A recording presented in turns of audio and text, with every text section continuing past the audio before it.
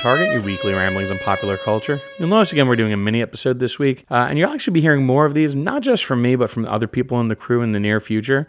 We're going to be making a statement later this week concerning the future of how we're doing the show and the format of the shows going forward. Don't worry, you're not going to lose your full cast podcast. We're still going to do those, but we have some new plans for where we're going as we approach our 1-year anniversary. On Off Target each week, we talk a lot about movies. It's actually probably our main topic each time. Yes, we talk about video games and books whenever we can, and even music occasionally, but really, most of us, we get down to movies when we talk about it, and there's a reason for that. Movies have the ability to kind of touch everybody. It has some of the most broad spectrum appeal, and when we think back to memories, a lot of times movies are tied into those. And a lot of times, how much we love a film or how much we enjoy watching a film isn't always necessarily based just upon, well, how good the movie was. It's also tied into our memories of the film, where we were at the time when we first saw it, when we first heard about it, on subsequent viewings, what was going on in our lives. I personally can point to any movie that I've watched multiple times over the years and be able to tell why it was important at different times in my life and how it affected me differently each time. And the movie we're talking about this week, really, the reason why I felt the need to talk about it is just because how personally important Joel and Ethan Coen's "Oh Brother, Where Art Thou" has been to me. Hard time yet and where you go has it harder than ever been before. "Oh Brother, Where Art Thou" seems like an unlikely hit, and like most Coen Brothers movies, it really is about as unlikely as you can get. The movie follows 3 unlikely heroes. We have Ulysses Everett McGill, played by George Clooney, and what has to be the role that got me to pay attention to him. John Turturro as Pete Hogwallop, and what has to be one of the most scene-chewingly overacted performances in his career, and I love him for it. This is not something I dislike. And Tim Blake Nelson as Delmar O'Donnell, and as, unbelievably, the straight man of the bunch, who kind of plays off the comedy just in stride. The movie itself follows these 3 gentlemen as they escape from a chain gang in 1930s Depression-era America on the promise of a big score from George Clooney's Everett McGill, who promises them riches that he has buried, based on a previous job that he's done. The story itself is pretty straightforward. They put it forward as an adaptation of Homer's Odyssey, and to be sure, there are elements from the Odyssey in there, pretty much the things we know from popular culture. They come across a Cyclops at some point, played by John Goodman, which we'll get to his performance later when I talk about all the actors. And we have a bunch of sirens who have this amazingly wonderful scene. And we even have a blind prophet in the beginning letting them know exactly what's going to happen to them later on their journey. The thing is, this isn't just a straight adaptation. In fact, the Coen brothers have admitted they've never even read the book. They only know what's seeped down into popular culture from the Odyssey. And funny enough, Tim Blake Nelson, who plays Delmar O'Donnell, is the only person on the whole crew who actually had read the book. And the weird thing is, this movie is a bit better for it, because what it's doing is it's taking what we've all collectively taken in from this classic Greek literature, the things that we remember from, elementary school talks about Greek mythology, from what we know from bits of trivia on Jeopardy or anything like that, and it takes those pieces, the things that are actually in the zeitgeist of America, and uses those to make the movie. And so it doesn't have to be this slavish adaptation. It doesn't have to be classical with capital C. Because of that, they can play around with these stories and these characters that we've seen in all very interesting and different ways. As far as the personal story goes for this, my connection to this movie is a pretty big one. This movie first came out in 2000, and that was around the time when I was first, starting college, getting myself, kind of seeping up and limping into adulthood. And it was one of the first movies where I kind of realized there was more to see in movies. You see, yes, I've always loved movies. I've always gone to movies with my father, with my friends, and I've always talked about movies with them. The thing was, it had always been very base level.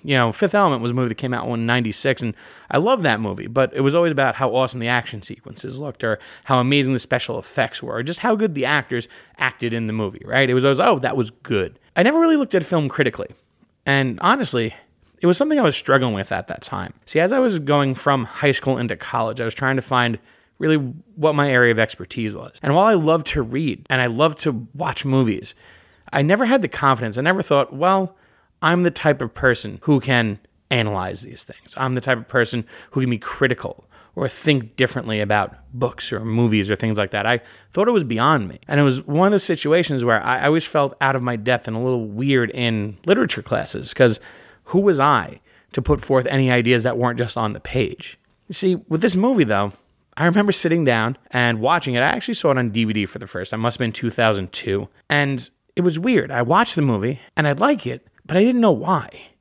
It struck me, and it made me smile, and it made me feel a million different emotions. But there I was at about 20 or 21, and I had no clue why I liked the movie so much. I couldn't just put my finger on and say, oh, it was a great action movie, or oh, it's amazing sequences. Yes, those things were there, but there was something more there. And it was one of those movies where it begged me to watch it over and over again. And I remember doing just that. I remember watching that DVD so many times compared to anything else I'd ever owned, and just soaking in every little bit. And that's when it really clicked for me, that I was noticing bigger things, that I was noticing little details in the background, that I was noticing how the characters were interplaying with each other on a different level than just, oh, here's what they're saying to each other. It's when I first noticed that it mattered who the hell the directors were. This was the first time I ever started paying attention to, not who's starring in the movie, but who's behind the camera? Who are the people who are directing this thing? Who are the people who are pushing this forward? Hell, who's the cinematographer? This is when I started realizing there's a million little pieces that go into making a movie. And looking at each of those little pieces opens up kind of a whole new world. This movie opened my eyes to what makes great films. And for that, I'll always be forever thankful to A Brother Where Art Thou. You got to go to the Lonesome Valley.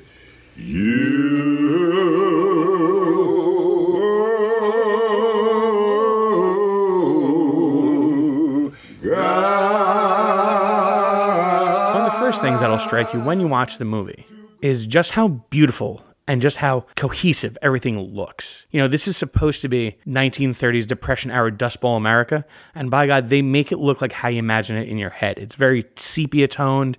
There's everything from the fields to the trees are all in this kind of crackly brown that you just kind of see the thirst in the trees and the ground and all the vegetation.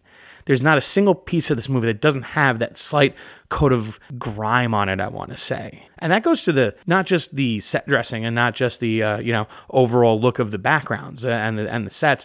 It also goes to the costume design. Everything looks very vintage and worn in and kind of lived in. And they do an amazing job of doing a period piece. Now, I know it's very hard to and very expensive to make a convincing looking period piece. But everything from the prison jumpers that they're wearing to the busted old car that they break out of the barn when they go to visit, Pete's relatives who drop the dime on them for the cops, even straight down to the buildings themselves that they find. I don't know where they found these places. I don't know if they built them. I'd have to go back and look at some special features because everything just oozes what you imagine that era of America looking like. And if you've listened to my Leatherheads episode, you know that when there's any sort of Americana on a film, like the mythical Americana, I just drop dead for that stuff. And this movie really, it helped solidify my love of that. And it helped me identify that I like these types of movies. This is a movie that takes them across multiple states, that takes a look at what poor people were going through. And mind you, it's not realistic. I know that. I know that's not a historical document, but hell, it captures the feeling of that time period, the things that we've heard about in history books and read about in articles and documentaries. We see it come to life in a very traditional, very old Hollywood sort of way. And being able to see just this era of America and this very specific area of America come to life just made me completely fall in love with this movie. One of the best scenes for this is as they're running away from the cops and they're trying to get back to Ulysses Everett McGill's house. They come across, of course, the famous radio station where they go and they're going to go sing in a can, as they say, for however many cents the man will pay them. And as they get there, you have Pappy O'Daniel, played by Charles Durning, as just your traditional, over-the-top Southern politician of the time. See, at a time when everyone is hungry, when everyone has no money, when they can't grow anything to either support themselves or feed themselves, you have this man who's clearly living much better than everyone else, who is selling them the biscuit mix that is really the only thing they can afford. And you see the two sides of this politician. You see how, very traditional, he'll press the flesh, he'll talk very nicely on the radio about how much he loves the air and how the cool, clear, clean water that you use to make the biscuits are, very homely and he's part of the people. But the minute he steps out, the minute he's out in front and is faced with the real people, we have McGill and Pete and Delmar, well, he hates them. He calls them crackers. He sees them as low class, and he can't hide his contempt for them. And this, again, shows very much during that time period the striation, the kind of differences in American culture, where you had the haves and have-nots were almost never clearer than during that time period. Because yes, while we like to think of the Depression as, oh, everyone was super dirt poor, no, everyone wasn't. It was the people who had to work for a living were dirt poor. But then you had other guys like this, like Pappy O'Daniel, who were the ones who, on the backs of the people who were starving, were making quite a lot of money and a political career for themselves. It's just, in just that one moment, you get this wonderful, wonderful view as to what's happening in this era of America. In constant sorrow through his day,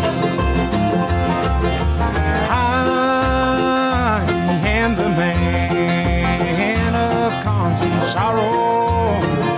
I've seen trouble all my day.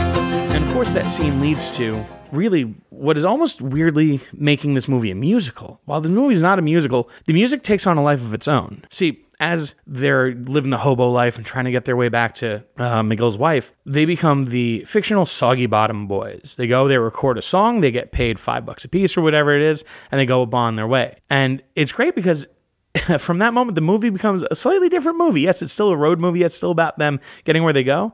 But then it's also about how, even though people are poor, even though people are very much not able to make ends meet, you see scenes of people going into the Five and Dime to go buy copies of the Soggy Bottom Boys' Man of Constant Sorrow. And how something like music, something like, any sort of media that can take their minds off of how just poor and desperate they are, is still important to them. And I think that's part of what this movie is trying to say, is that even in the most desperate times, things like music can just bind everyone together. And it's not just Man of Constant Sorrow. Throughout the movie, you see people in most desperate and dire situations using music as a way of communicating just how just heart-wrenching it is. From the opening, which I love the opening. It could be a silent film on its own for the first 10 minutes. But you have the sound of the breaking rocks with the chain gang singing "Oh Lazarus," a very traditional bluegrass tune. Really sets the mood. You get the pain, you get the hurt of the people who have, just because, they're down on their luck, they couldn't pay their farm bills, they're in debtor's prison at this point. You hear just the desperation in their voices. Later on, when they're singing "Oh Death" at the Klan rally, again, it leads just this chilling overtone to everything that's happening. And the music cut throughout the movie is just, it's like the lifeline, I want to say. It's hard to put my finger on it. It's how the events themselves, yes, are important, but without the music, it seems to lose a bit of its flavor, a bit of its Americanness, I want to say. And just the amount of traditional bluegrass that's in this movie just was phenomenal, and it was incredible just how popular it even was. The album itself became more popular than the movie. Became a Grammy winner that year. Can you imagine not only a soundtrack, but a bluegrass soundtrack winning for Best Album for the year? And it just kept selling, so much so that they did 2 albums that were sequels, Oh Sister and Oh Sister 2, and kind of kicked off a revival of bluegrass that's still going on to this day. So for that alone, this movie has opened up a lot of people's eyes to a music and art form that was lost for many generations. For that alone, this movie deserves a lot of credit. As I went down in the river to pray, studying about that good old way, and who shall wear the starry crown? Good Lord, show me the way. Oh, sisters, let's go down. A lot can be said about the performances themselves. I mean, I absolutely love your principal characters. John Turturro's Pete Hogwallop, as I mentioned before, way over the top, kind of sounds like he's chewing around a big gob of something every time he's speaking. Like it's almost hard for him to speak. Gets that feeling of a man who was a farmer, who was trying to take care of his family, who just fell in hard times, and really through no fault of his own wound up in prison because he couldn't pay off his bank. And you have Tim Blake Nelson is perfect as Delmar, because really, with both George Clooney and John Turturro, you have such big personalities. You have to have someone that's a bit mild in between. And Tim Blake Nelson just deadpans it perfectly throughout this movie. There's not a scene that isn't made better by him punctuating it with just a small comment. Well, one of the best examples is right in the beginning, where they're deciding, okay, who needs to lead this group of people? Who needs to, And then it's like, okay, let's put it to a vote. And there's 3 of them. And George Clooney says, I'm going to vote for yours truly, pointing to himself. And John Turturro says, well, I'm going to vote for yours truly also. Said, look at Delmar. And then the timing was just perfect. He looks at them and says, I'm with you guys. Not realizing exactly what he was saying. It's just very, very great deadpan humor there. And it's something that we don't see quite enough, or done well enough, I could say. When we think humor now these days, we think people kind of yelling and screaming over each other, as opposed to this very subtle kind of timing-based comedy that really is sorely missing.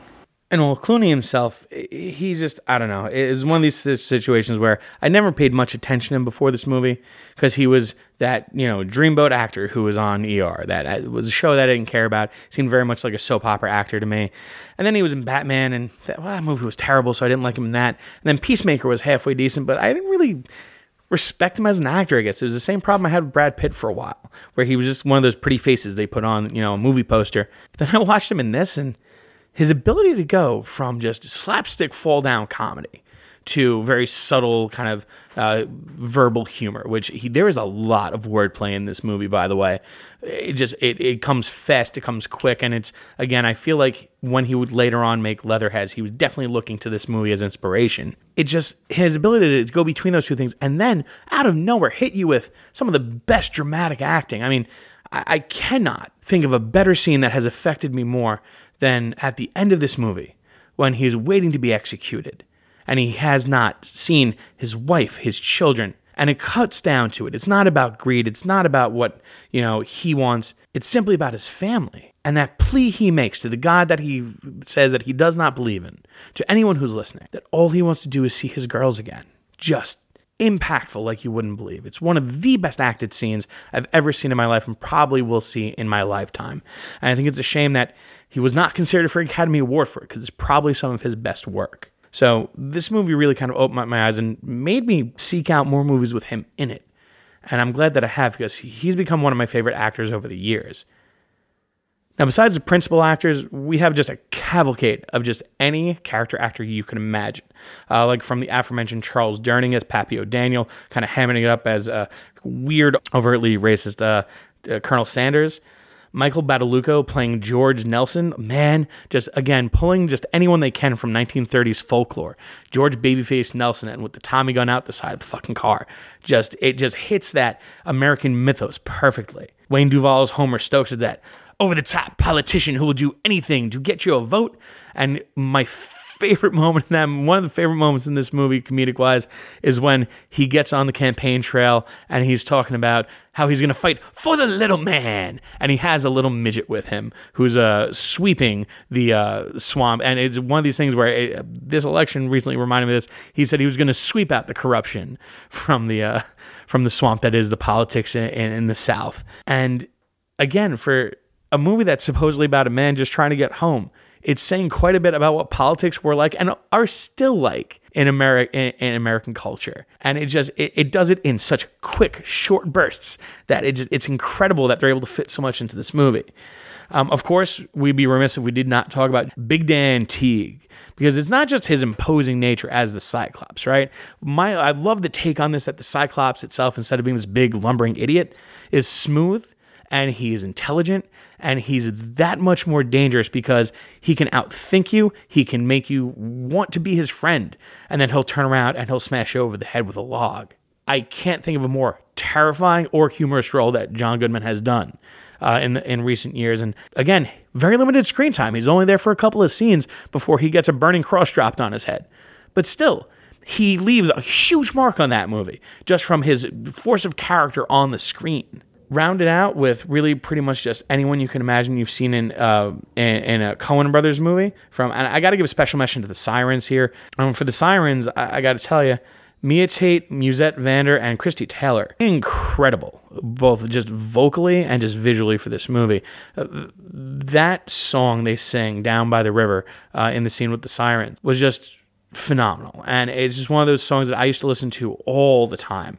I got to tell you, I love the soundtrack so much, mostly because of this song, actually, that I not only owned it on CD, I bought it on SACD, which is a super audio format that no longer exists.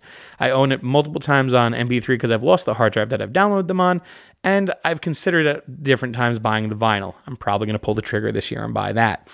That's how much I love this soundtrack, mostly for that song, because it just encapsulates the beauty of the vocal stylings of pure bluegrass singing.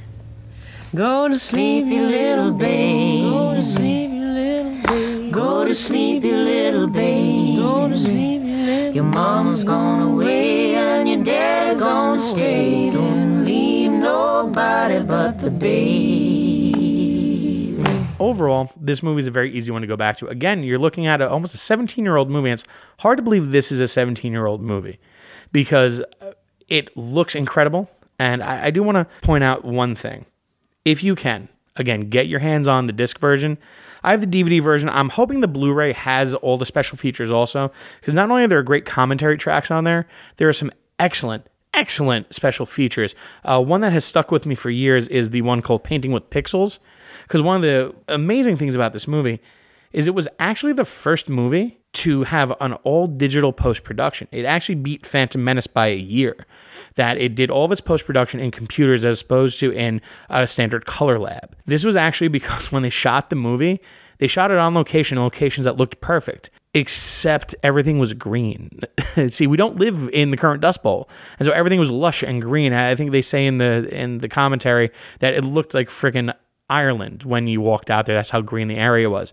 And funny enough, if you find one of the old trailers, like the original teaser trailer for Oh Brother Where Art Thou, it's before they color corrected everything. And so everything is green and kind of off. It doesn't have that sepia tone to it.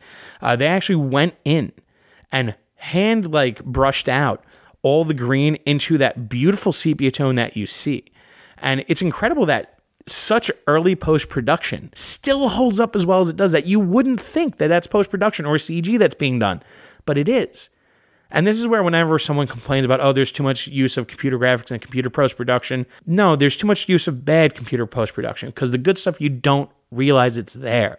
And this is one of those situations where it's so good you don't really realize it's there until you see this astounding documentary they have on the DVD. So if you can find the disc version, you can probably pick it up real cheap. I would suggest having it. I don't have the Blu-ray version. I'm hoping the Blu-ray version has it, so check before you buy it on Amazon or something. And again, since it's a movie that stands up so well, I suggest that anyone who hasn't seen it really see this movie. Watch it from beginning to end, and you'll just fall in love top to bottom with everything about this movie. I can almost guarantee it. And really, this is what opened my eyes up to the Coen brothers as kind of a set of directors. I went back and started watching all their other stuff. Fargo, which I originally didn't like as much, went back and enjoyed quite a bit. And really, everything going forward with them, with or without George Clooney. I mean, Burn After Reading's great stuff if you like spy movies. Miller's Crossing, if you like gangster movies. Goddamn, go watch that movie. Really, this is one of their best overall films, though. And really, I can't give a higher suggestion. Well, as always, guys, I'd like to hear what you think about this. Again, I'd like to thank some of the people who've given us feedback. Nestor, again, gave me some great feedback about the mini episodes that we're going to try to implement going forward. And again, if you'd like to contact us, let us know what you've thought, your ideas, your thoughts. Please let us know at offtargetpodcast@gmail.com. As always, you can subscribe to us on iTunes, on Google Play. Just search for Off Target. You should find us pretty quickly. And as always, if you'd like to see our archives, if you'd like to see any of the kind of bare minimum writing we have right now, we're going to try to do more writing. You can always visit us on offtarget.org, which is our main website. I want to thank you guys again. Keep your ear to the ground and keep your eye on Facebook for announcements about the future. I'll talk with you guys again next week.